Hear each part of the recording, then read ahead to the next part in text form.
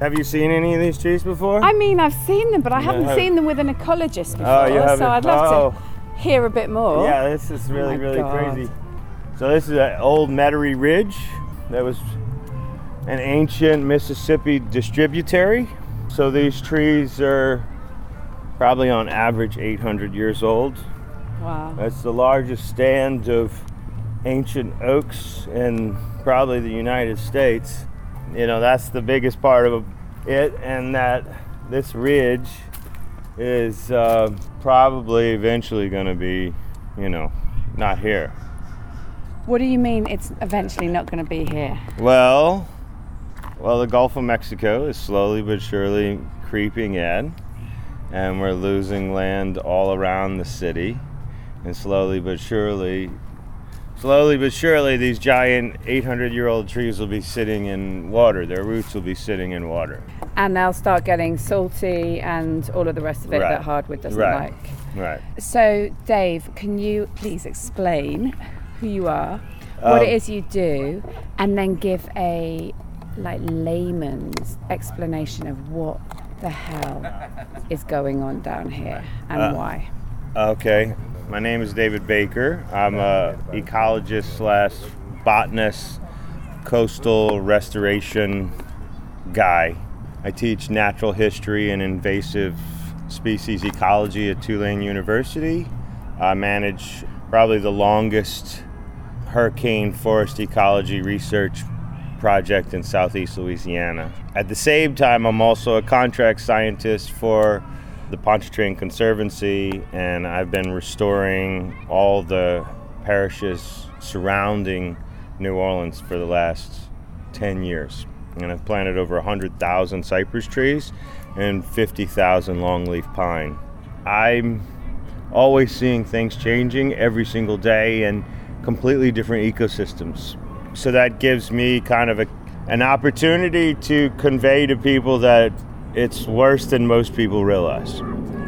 So in layman's terms, what's happening in Southeast Louisiana is the Mississippi River has been blocked off for 100 years now, and the Mississippi River provides all the nutrients and life and land building material. Since we've walled it off, that material just goes in the Gulf of Mexico. And so it takes that material, what we have presently on site, about 6,000 years for it to solidify, for it to compact. So we're in 100 years of a compaction that's happening in geological time. I'm not a geologist, but maybe the beginning of the compaction is faster than the later portion. But since we have sea level rise and we've been hit by 4 hurricanes in 2 years, we've lost an amazing amount of coast.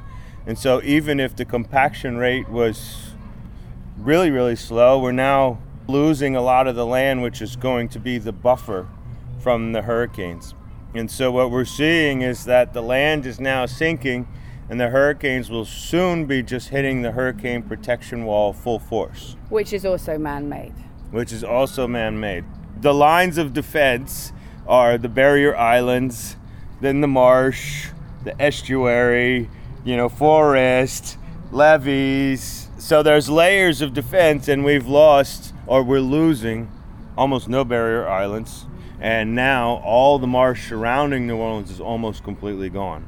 So now we have, like the fourth line of defense, a big earthen levee or a giant concrete wall. But those structures are really supposed to be, buffered by miles and miles of marshland. They're not made to be like a door is for a human being to enter. So if the levees and the hurricane walls become our line of defense, then we're in trouble. Yeah. When you said they started blocking off the river 100 years ago. Yeah. Why were they blocking it off, and where were they blocking it off? The mouth of the river at South Pass, the early 1900s, a man named Eads, who was this crazy man who wanted to make sure that the river pushed the sediment all the way out. And what would happen in the spring is there would be so much sediment from the snow melt that it would basically block the mouth of the river for travel. the river was levied for commerce so that wouldn't happen, because the boats would sit and anchor and wait for the water levels and the sediment to move around. So they said, well, we want to make sure this never happens again, and that's why they built the levees down there. And there are these giant jetties that go out into the Gulf of Mexico about 1.5 miles. To this day, it's still impressive. They were just determined to make New Orleans, what New Orleans is. And the only way that was going to happen is if they were able to control the Mississippi River. And then meanwhile, upriver by the Atchafalaya Basin, it wanted to go through the Atchafalaya Basin. And they were like, no, right. You come in this way. Right. Before that happened, the river kind of moved a lot more. And so they did build a giant river control structure, and now 30% of the river goes to the Atchafalaya and 70% of the water goes to the Mississippi River. But they're capable of determining the flows, and there's 9 or 10 dams above St. Louis that control the flow too. So the river is completely manipulated. And like shackled in place. Yeah. So if they were to stop controlling the flow, let's just say at Atchafalaya Basin, would the water all eventually, or the majority of the water all eventually go through the Atchafalaya Basin? The river will go where the river wants to go. I think the biggest thing about the river is the river has the food, the nutrients that this ecosystem needs. So upriver, it's just completely manipulated for energy, agriculture, flow. There's 212 chemical plants between New Orleans and Baton Rouge. They all use the water to process cool systems. There's a nuclear power plant that also uses water to cool its system. So eventually what's left in the water, it doesn't get pushed back into the ecosystem. That's the really big thing. I mean, I've been telling people that I don't think there's any hope. It takes 20 years to get a river diversion, and this is probably what we really need to talk about.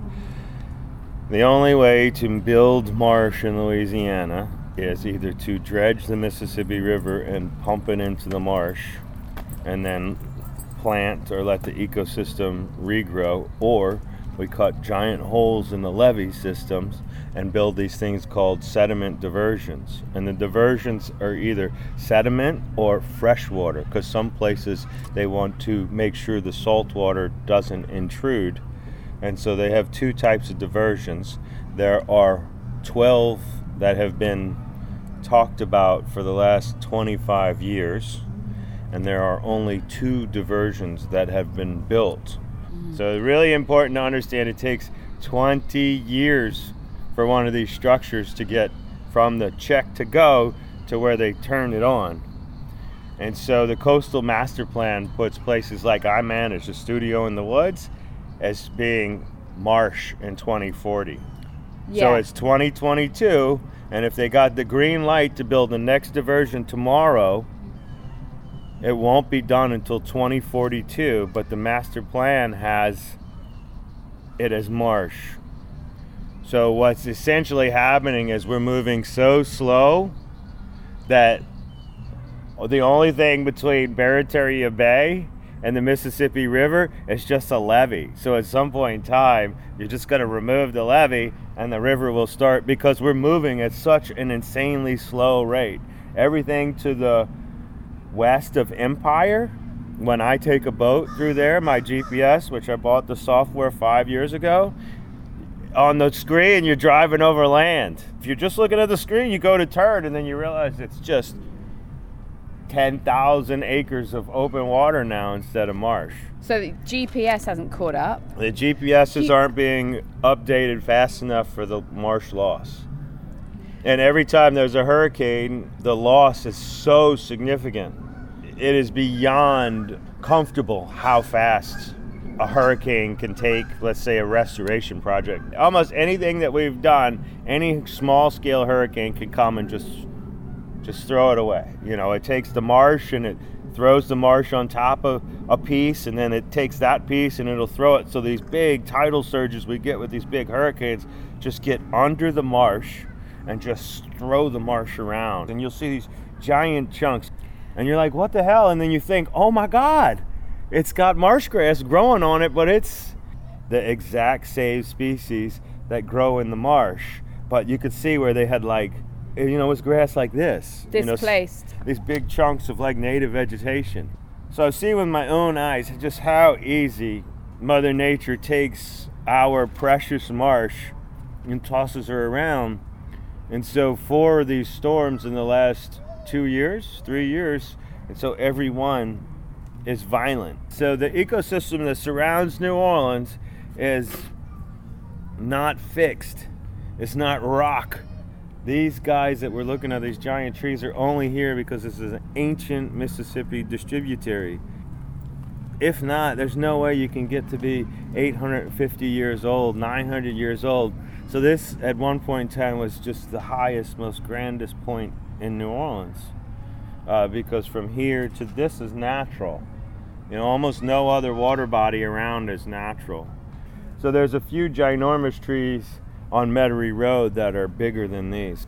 So when Ida came along and we were all watching it, and it was, taking its time to get there, there's this absolute fear because everybody knows, consciously or unconsciously, that there's not enough protection for a storm like that. Yeah. One, I'll never stay again. And as a child, we never worried about hurricanes here. I actually remember for Hurricane Fred, when I was 11, my mom let me go ride my bike around the neighborhood with my friends. It's a hurricane. And now, when they're 4 days away, I'm like, man, I got to go to Michigan. And as a homeowner, which now I almost regret buying a house here, the insanity behind trying to protect the structure is just ridiculous. My wife and I rode out Zeta and Ida at our house on Lake Pontchartrain with wind just being blown into all the windows because the silicone gaskets had failed under the door. So it wasn't flooding outside, but just the sheer 130 mile an hour forced rain.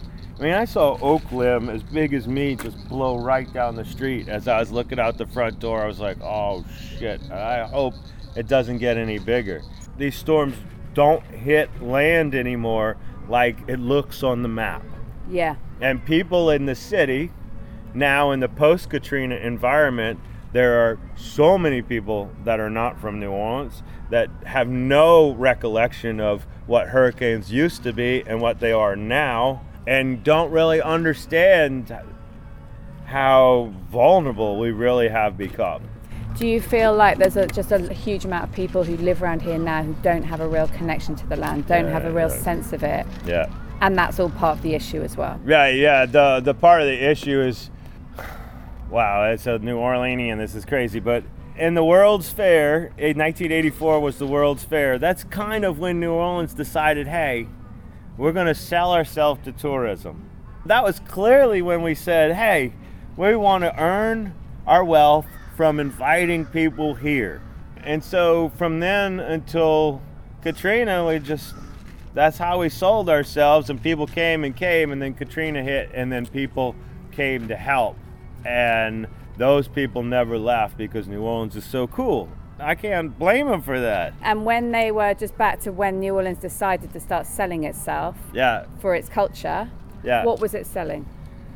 Oh, the Fridge Quarter, the jazz, the Mardi Gras, the food, Commander's Palace, the Mardi Gras. And so much of this rooted in people that had been here for a really long time and were really connected to the land. Right. And then if you really get into it, it's all goes into this old Southern monies, racism, all these other deeply, deeply rooted things, which in all honesty, as somebody who grew up here, it doesn't seem that significant. But when I look at it from an outsider's perspective, as what the South is and what you're told and you're educated about, ancient New Orleans is just this crazy, crazy place. This extraordinary combination of man's will and commerce. So it's like the money was so important, what man wanted to do was so important, but it really needed all of the nature and the natural environment to create everything that it wanted to do. And then now Mother Nature's like, just gonna take it all back. And you can't do anything about it. She's like, you've messed me up, you've turned me around so many times, I don't even know what way is up anymore. I've just got to keep on forcing forward. The land is sinking. So now we have sinking, salt in the water, hurricane impacts, levees, fungal stress because we're sinking. So it's not just one factor.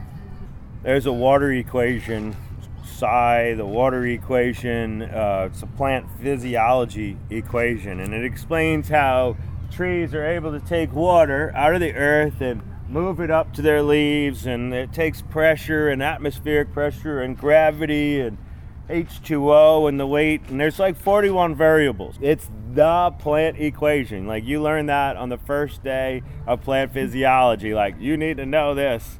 So if you take an equation with 41 variables and you start screwing with 4 or 5 of the variables, and that's what we've done. If we were just altering the hydrology, that would be one thing. But we're altering the hydrology that's filled with food and protein and nutrients and life. And we haven't quite figured out that if we don't start putting that food back into the ecosystem, we're going faster than any place in this hemisphere. And that's what all these people hanging out at the Jazz Fest are going to Saints games. You know, they're paying $25 for a pool boy. That's what they need to understand, is that we are going at a rate that's faster than any place else in this hemisphere. And so when I tell people I need to leave, when my mom passes, I am leaving. And everybody says, well, where are you going to go? It's so bad every place else. It is bad every place else, but this has like 17 different variables of badness. So that's the thing that people understand. When I got ready to leave my house this morning at 7 o'clock and I went to turn the doorknob was hot from the sun at 7:25. We are so hot right now that this means more hurricanes, which means more loss. Yeah. And in the meantime, maybe part of the issue is this is a culture that we're all surrounded by loads of complex things all the time. This is a culture especially that is very aware, whether it's conscious or not conscious, that it's on water. It's basically an island, New Orleans. And there's a culture in this area of, let's just live for today. Yeah, sure. Let's just not think about it. And all the Jazz Fest and all the Saints games and all the different parties and all the pleasure zone that everyone thinks of New Orleans as being. Yeah. Part of that is just coping with not being able to wrap your head around it, which is obviously contributing at the same time to the problem. Yeah, I mean, I'm just to blame. I mean, I drink way more than probably most people do or that aren't from New Orleans, but most people in New Orleans are just like alcoholics in denial, basically, I guess you could say. So, yeah. Do you think that is to do with that sense of we're wrapped up in this thing and we don't know it could go at any moment? Let's check this out. Yes, I think it's only getting worse now. I think the concept that we used to, we'll find some shade. The concept that we used to have parties. We used to have hurricane parties. And so now we don't have parties. New Orleans is very vulnerable because of where it is. And as long as we keep losing the systems around the city, it's just going to be more and more vulnerable. So broad, sweeping overview of the situation, as I see it, is European thinking entered this land across the board and imposed rationality, efficiency, reason to what was happening and working perfectly well on its own. Yeah. And now we're living with the consequences, but we're still not able fully to reconnect with the land. Early in our history, we viewed the marsh as useless. The marsh was just this giant area of, you couldn't farm it, you couldn't build on it, you couldn't do anything until they found oil on it. And so, the colonists just cut it. They just did whatever they wanted to make commerce easier.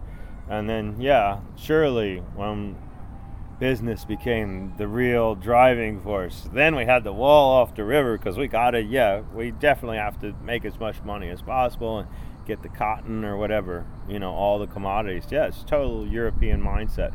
I mean, I'm half Native American, so you can look at the European mindset there, the savages, So yeah, we definitely treated this land in a way that was bad, and then when we realized what it had, we just took, and we still take.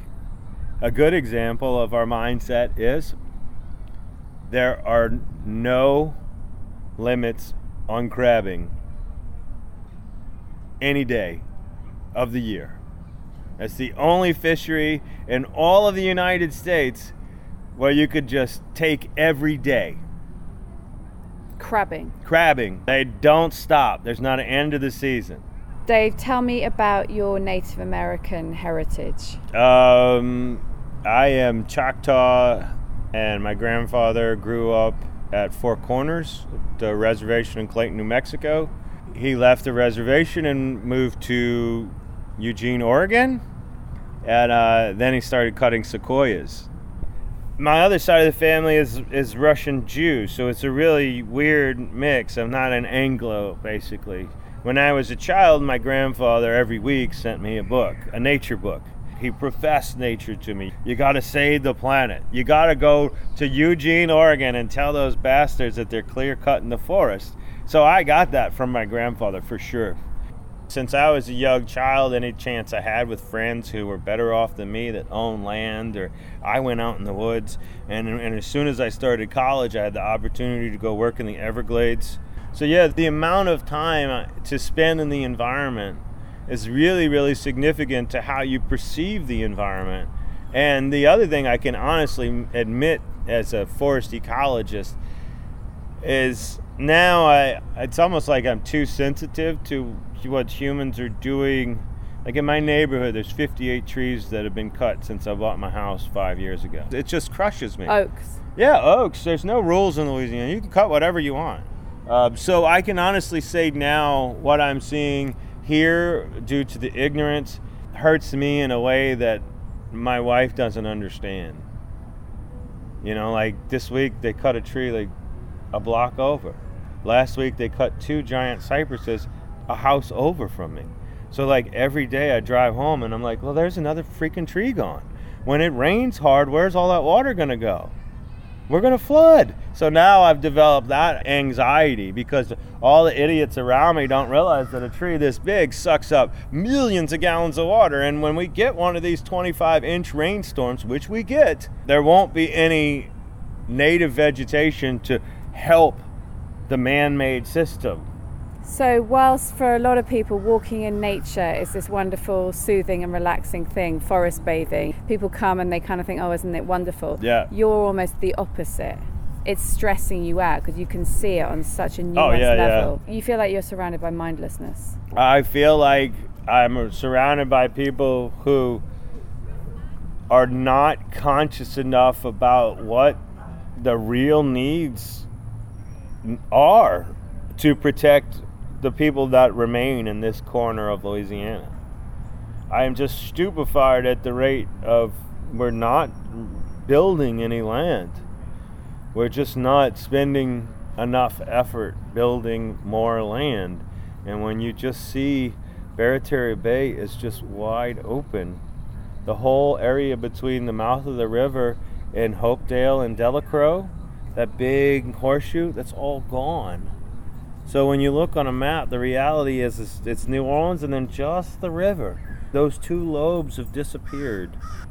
Anyway. So many good things you're saying, Dave. Just a couple more things. I was down in Plaquemines the other day. I saw them building a new levee. Mm-hmm. I met people in Plaquemines who were like, you can't start flushing in fresh water, it's going to destroy everything. Or we are building land, it's happening. Yeah. Obviously, you know, you've got the Venice Port Complex who are doing a lot of rebuilding of land that they've lost. Yeah. There's hundreds of things that people are saying that would be kind of contra to a lot of the stuff you're saying. Yeah. Well, the data speaks for itself that there's 12 or 13 diversions that are slated. There's a map of where they want to put them, and there's only 2 built. And it takes almost 20 years. Yeah, there's different ways you could say it, and there's different things to worry about, but in reality, there's only one way to get the sediment into the ecosystem. You know, you either got to cut holes in the levee or pump it over there or blow the levees. So I had this joke with a friend of mine. She's a Houma Indian. She's a photographer, and she was at the studio in the woods. I'm a swimmer and a triathlete, and I said, this is what we need to do. We need to make a calendar, and I'm going to get a hot pink Speedo, and we're going to get one of those Acme plungers from Bugs Bunny, and we're going to go down the river on the levee, and I want you to take photographs of me with, like, silver Ray-Bans and my pink Speedo and, maybe a machete, and it's just going to be this whole, like, this is what we have to do calendar. And maybe the guy in the Speedo with the machete will make people aware enough to go, what the fuck is this about? And then they'll realize, like, this is where we're at. What they need to do is just tell the companies in the industry, which is at the bottom of the river, you have 5 years to build yourself a wall so that you don't get slammed by a hurricane, but you gotta leave. If you went to Venice, there's that facility right there. Every time I boat by to go survey some research plots there's like 3 or 4 inches of water in this petrochemical facility. It's always flooded. Yeah. It is always flooded. The guys get out of their trucks into water. That's why they wear shrimp boots. So that's what I think, is that they have to tell people the end is near. You have 5 years to prepare. Everything south of Belle Chase, we have to take the levees away, and we have to go extreme. If we don't go extreme, the extreme is coming right at us from the Gulf of Mexico. And the extreme of taking everything away south of Belle Chase is Plaquemines Parish no longer exists. Yeah, no longer exists. And Plaquemines Parish is no longer going to exist if we do nothing. So if it was up to you, it would be big, it would be quick, it would be radical, and something could be salvaged. As it is, you don't have a lot of hope that that's what's going to happen. No. And therefore, what are we looking at? 10 years' time. Oh, wow. Well, I would say 10 years' time, soon there will be no marsh in front of that giant wall in New Orleans East. That's number one. Number two, Plaquemines Parish outside of the levee system will not exist. There will be no marsh in Plaquemines Parish. That will change the salinity, and they won't be able to grow oysters anyway, because it'd be too saline now, because there is no marsh. Yeah, if we don't do something fast, the fisheries will collapse and then rebuild itself, way in the future. But definitely the bottom 15, 20 miles of levee, from Empire down to Venice, I really think we could remove that. I mean, that would be a great help. In 10 years' time, the only people that will be living in Plaquemines Parish will be the people that are needed to support the fisheries and the oil industry. And now the oil industry is all based out of Fourchon or Houston, so Plaquemines really only has the fisheries. And once the fisheries are completely collapsed, then Plaquemines will just move up to New Orleans, I guess. And what does New Orleans look like in 10 years' time? Oh, wow. I would say New Orleans in 10 years' time will be 60% people not from New Orleans. And more people like myself are leaving. All the old timers that I talk to want to go. I've rebuilt my house twice. I've rebuilt other people's homes multiple times. So just me, myself, and the experience of this disaster recovery. I think New Orleans will be populated by people who really aren't from here, and then the locals will keep their homes and come for times like this and Mardi Gras. But the summertime will definitely become the doldrums. Like, the tourism will be completely gone. Yeah. When it's 110, you're not going to walk around the French Quarter.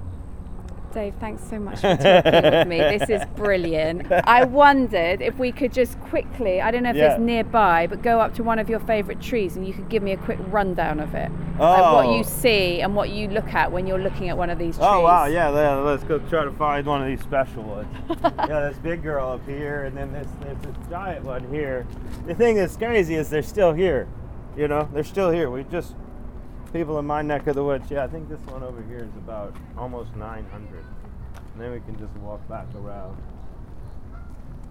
This is probably one of the most amazing trees around. Probably one of the oldest trees in east of the Mississippi River. Who planted them? These are all natural. Who planted? That's how far away we are. Who planted them? Who planted this? Wow. Right. Okay, please introduce me. I don't know exactly the name of this one, but all these ancient trees have names. There's the dueling oaks, there's the myrtle oak. I don't know the specific name for this tree, but I have measured this tree at over 235 centimeters around. It's easily over 850 years old. A live oak this big is 100 pounds per cubic foot of material. So we're looking at millions of pounds of cellulose above us. Super dense. Super dense. When I cut small live oaks, I go through a chainsaw an hour. I don't even know if you could cut this tree with a chainsaw. The other thing that's really important to note is that structurally, if you think of that, we've had 8 large hurricanes in the last 20 years. Structurally, when you look at it, it's got a flat top. All these old oaks, their tops only get so high, probably because once you get a little bit bigger, you snap. So they've been through enough time and enough storms to have basically stopped trying to go up, because the top has been ripped off over and over and over, especially if you're 900 years old, 800 years old. So that definitely gives you the shape. Cypress do that too. Old growth cypress trees are flat at the top because of that as well. And so that's how you can really age some of these trees between 300 years. And it seems to take that many years for the tree to be like, all right, I'm gonna stop trying to grow up. I'll grow out. And so that's why when you look around, these trees have really grown out because they have all the space they want to go up. You know, there's nothing above them, it's all them. So they've been manicured over time by Mother Nature. This is so crazy structurally. Yeah, it's just spectacular.